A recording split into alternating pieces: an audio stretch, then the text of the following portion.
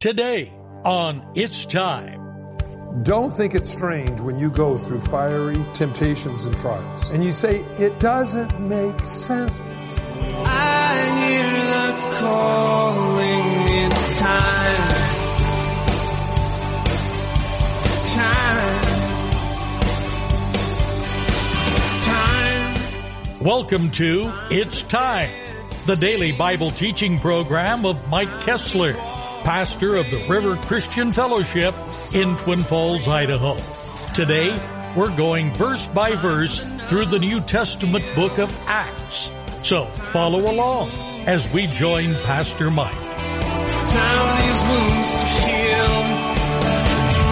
Over the mountains and over the valleys, I hear the calling, it's time. Let's pray. Father, as we go to your word tonight, thank you for it. And we ask you now that you would bless, help each one of us remember what we're reading tonight, that it would sustain us, it would strengthen us, give us your insight and vision. And Father, thank you for your faithfulness. In Jesus' name, amen. It's impossible as a Christian that we will not have adversity in this life. But really, the adversity and you standing up to it and succeeding over the adversity not only speaks well of your faith, but also drives those who would like to see you fail crazy. Well, Paul the Apostle, arrested for being a Christian. We know that he was held really wrongfully over 2 years without any kind of a trial, being a Roman citizen, denied really his rights. And so now there was a change in the governorship in that area. It went from Felix now to Festus. And Festus was a kind of a noble guy, but still wishing to do the Jews a favor there. Because as the governor of that area, he wanted to be in good relationship with those people. And so sometimes they would actually tamper with what was right in order to stay, you might say, on the good side of everybody else. Well, looking at this, verse 23 of chapter 25, a little old ground here, but just set the stage as we go into chapter 26.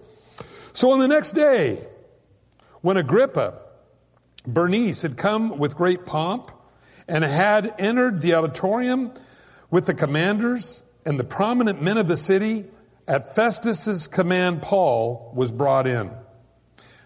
This is really more of a hearing than anything else. This was not a court case. And in fact, Paul had already appealed to Caesar at this point. Now, he could have said, by law, I've appealed to Caesar, I'm zipping it, okay? If you've ever been involved in any kind of legal dispute, legal issues, one of the things that a lawyer will tell you is don't talk to anyone. They don't want you to say something that later will turn around and bite you. So the idea, if you're in a lawsuit, you don't want to talk to really anyone. Paul was in a lawsuit for his life. And so the idea then would be that he would not speak. But Paul, and we all, as we've studied about the life of Paul, whether it was a small crowd or a big crowd, Paul took every opportunity he could to tell people about God's love. I like that about Paul. And he didn't really care about him personally. What he cared about was getting the gospel, the kingdom message out.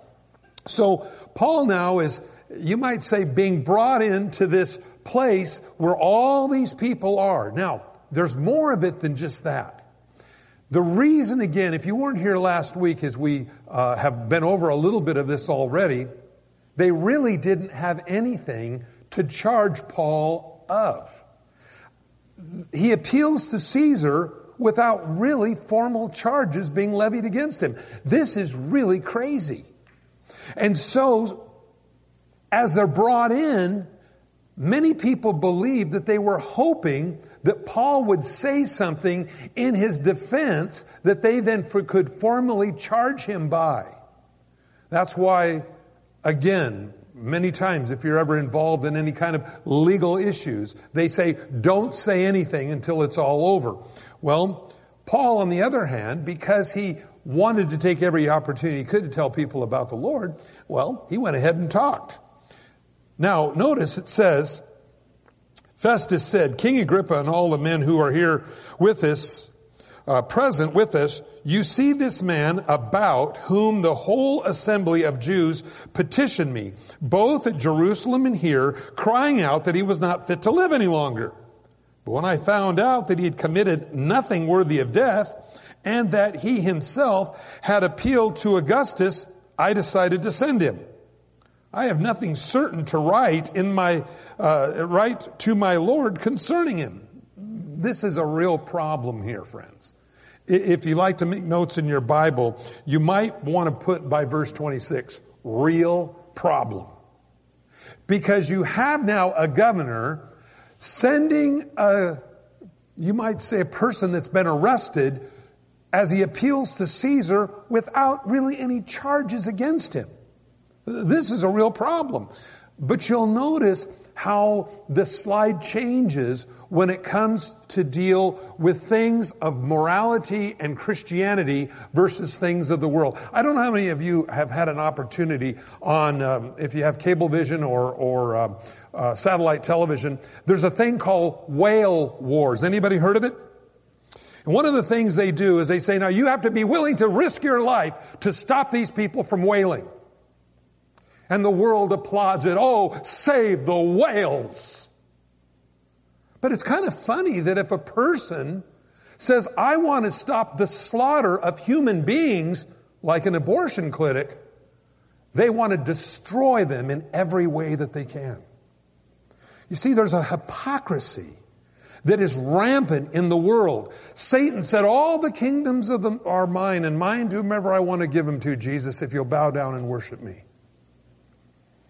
And Jesus didn't rebuke him and say, oh, no, wait a minute. No, they're not. They were given to Satan in the garden. And Satan has been in control of this world ever since. In fact, I see these programs, again, this whale wars thing just absolutely astounds me. We condemn the Somali pirates for going out and doing what the Somali pirates believe they are doing to take money from people to do what they want to do. And you have people on anti-whaling ships breaking the law, attacking boats, and that's okay. The point is this. And by the way, I don't want to kill whales either, just to let you know. But I don't want to kill babies either. And I think Somali pirates shouldn't be stealing stuff. But the point is, it's a sliding scale. It's really funny what the media will let one individual slide on or give a pass to, where somebody else that's an opposing viewpoint of their particular party, they'll crucify him over. Paul here has not been really formally charged. He's been held on rumors that he is perverting our Jewish traditions. Look what it says. But when I found that he had committed nothing worthy of death, and that he himself had appealed to Augustus, I decided to send him. I have nothing certain to write to my Lord concerning him. Therefore, I have brought him out before you, especially before you, King Agrippa, so that after examination has taken place, I might have something to write about him. This is pretty sad. We'll bring this guy in. Hopefully, he'll say something that will incriminate himself, so I'll have something to write to Caesar Augustus when he goes to him. I'll have something to write why he's a bad guy. This is crazy. Look at how the justice has been perverted because a person loves God. Jesus said, don't think it's strange when they persecute you. They did that of all the prophets of old as well. So always remember that. This is important.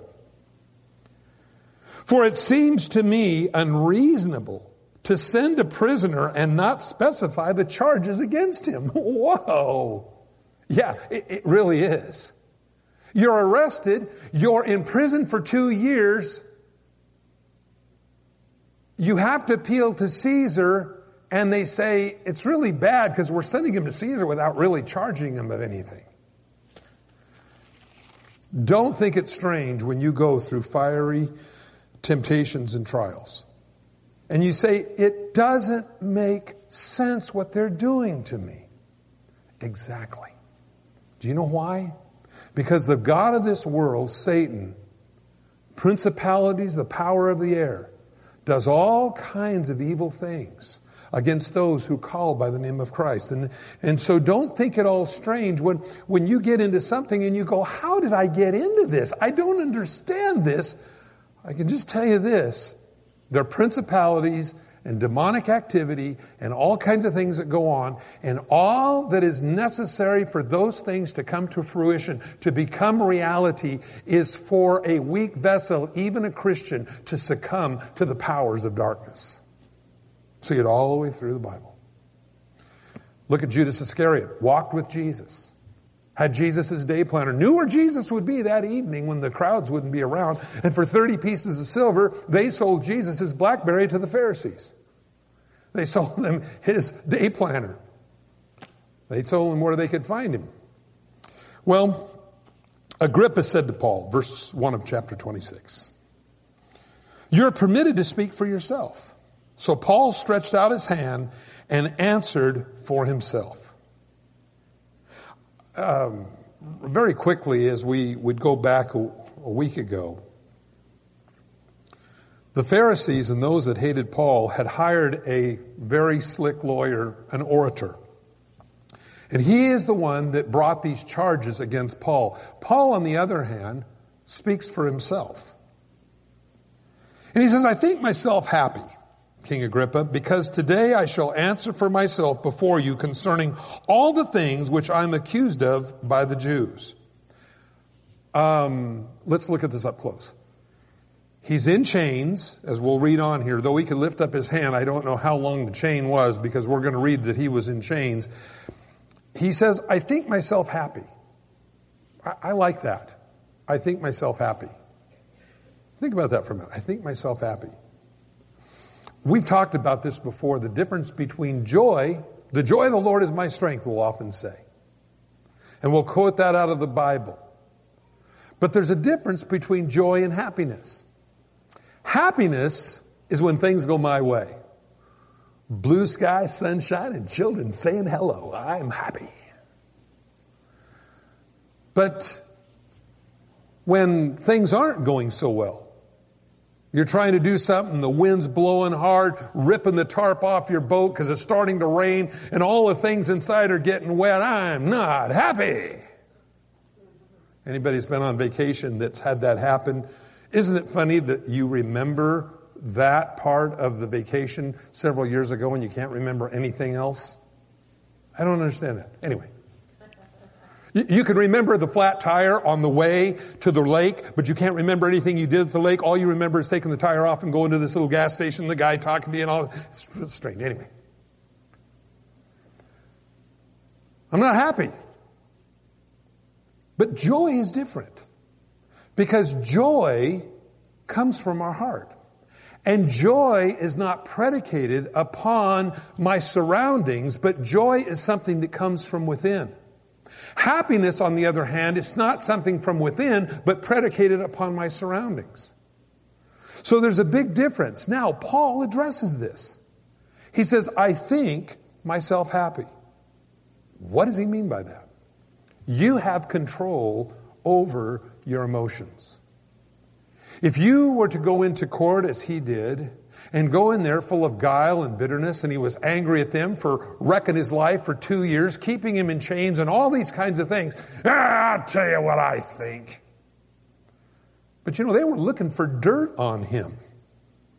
They didn't have anything to write to Caesar concerning the reason they're even sending him or why he even had to appeal to Caesar. So here's the problem that they have. Paul comes in not full of malice and bitterness. He comes in, "I think myself happy." You see, you can think yourself happy right now. In the midst of all the problems that we have in our life, you can think yourself happy. How is that? count your blessings, name them one by one, look and see what the Lord has done. You can control your emotions. Happiness is a control, or you might say a part of our personality that we can control. I can choose to be sad, crocodile tears, or I can think myself happy and say, you know what? Yeah, I got things going on in my life, but you know what? The joy of the Lord is what generates my happiness.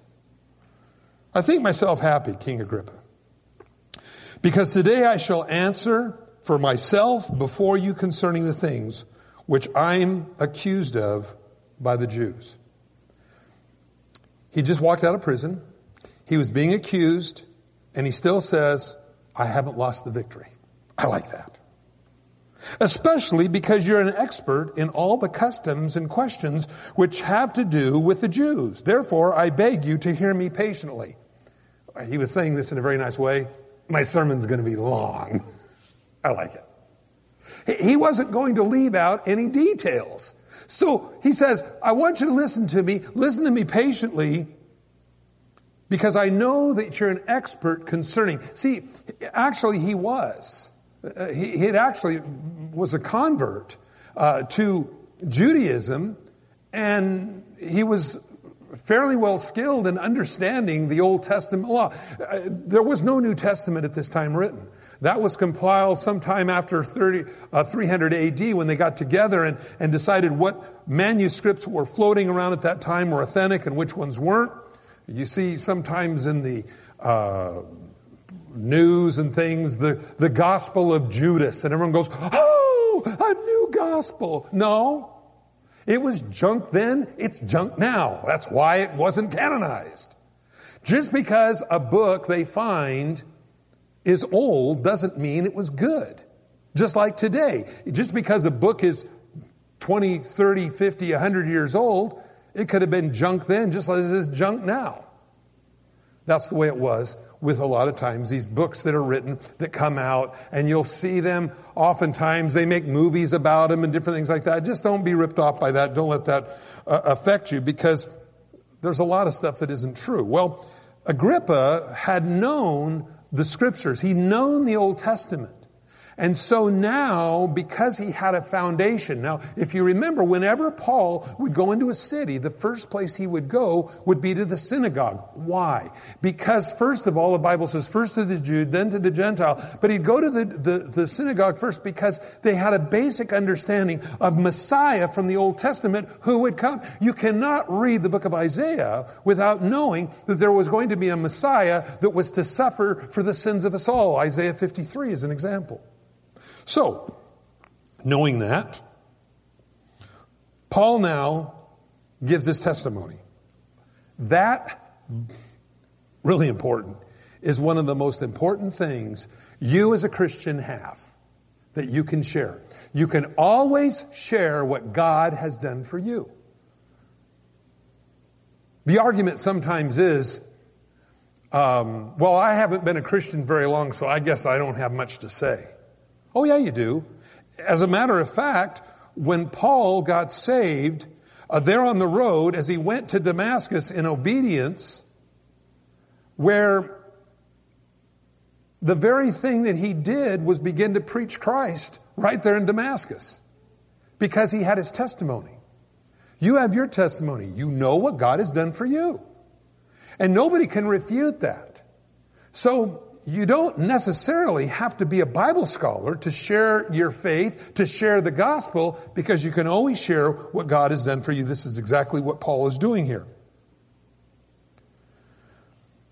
My manner of life from my youth was spent from beginning among my own nation at Jerusalem. All the Jews know. It's very true. This is one of the reasons, perhaps, they were so filled with acid to come after Paul, was because he was one of them. As a matter of fact, this is why he wanted to go back to Jerusalem in the first place, where Agabus and everybody else had warned him, don't go to Jerusalem, because when you go there, they're going to put you in chains. The Holy Spirit repeatedly warned Paul not to go. He was so convinced, because he was one of them, that he could convince them that Christ was the answer. They all knew who Paul was. As a matter of fact, as we get down here a little bit farther, concerning some of those who died in faith, Stephen and others, the Bible here tells us, Paul says, I was one who had a consenting vote. Now, the only way you would have a consenting vote is if you were part of the Sanhedrin.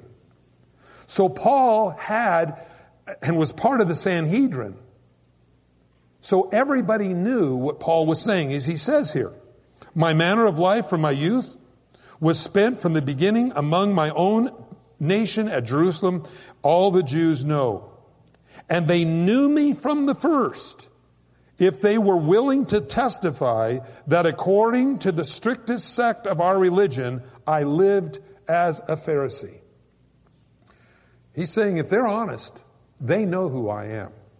They know what I was like. They know I was a Pharisee. And Pharisees believed in life after death. They believed in angelic beings. They believed in the spiritual side, you might say, of the Old Testament. The Sadducees did not believe life after death. They didn't believe in angels. They believed that the Bible was a nice, good, moral way to live. A code that you can live by. But the Pharisees believed that there was life after death and all these other things. It's kind of funny, and it shouldn't have come to any shock to them, that when Jesus rose from the dead, that proves simply what the Pharisees actually believed, that there was life after death. So if they were willing and honest, they would testify that they knew what he was. Verse 6, and now I stand and I'm judged for the hope of the promise made by God to our fathers. To this promise, our 12 tribes, earnestly serving God night and day, hope to attain. For this hope's sake, King Agrippa, I'm accused by the Jews. Serving God night and day. We find different people in the Bible who ministered literally almost around the clock. It was something that they believed by strict dedication that this would attain the favor of God. And he says, for this hope's sake, King Agrippa, I am accused by the Jews. Why should it be thought incredible by you that God raises the dead? What's wrong with that kind of idea? Again, this is what the Pharisees taught religiously. It was just kind of surprising when it actually really happened for them. I guess it was hard for them. The idea, when it became reality, is sometimes harder to grasp. Have you ever done that where you said, I got to pinch myself to see if is this really happening? The reality sometimes is hard to take over the fantasy. Well, why should it be thought incredible by you that God raises the dead? Verse 9, indeed, I myself thought I must do many things contrary to the name of Jesus of Nazareth. I also did in Jerusalem many of the saints. I shut them up in prison, having received authority from the chief priests. And when they were put to death, I cast my vote against them. This is why they believed that he was part of the Sanhedrin. So he wasn't just somebody that was kind of on the inside track. He was actually somebody that was the inside track. Being able to vote against them. And I punished them often in every synagogue, compelled them to blaspheme. Being exceedingly enraged against them, I persecuted them even in foreign cities. Didn't matter where they went, I was chasing them down. Look at the zeal that the Apostle Paul had to go after people that he didn't like. You really realize what Jesus said when he said, love your enemies.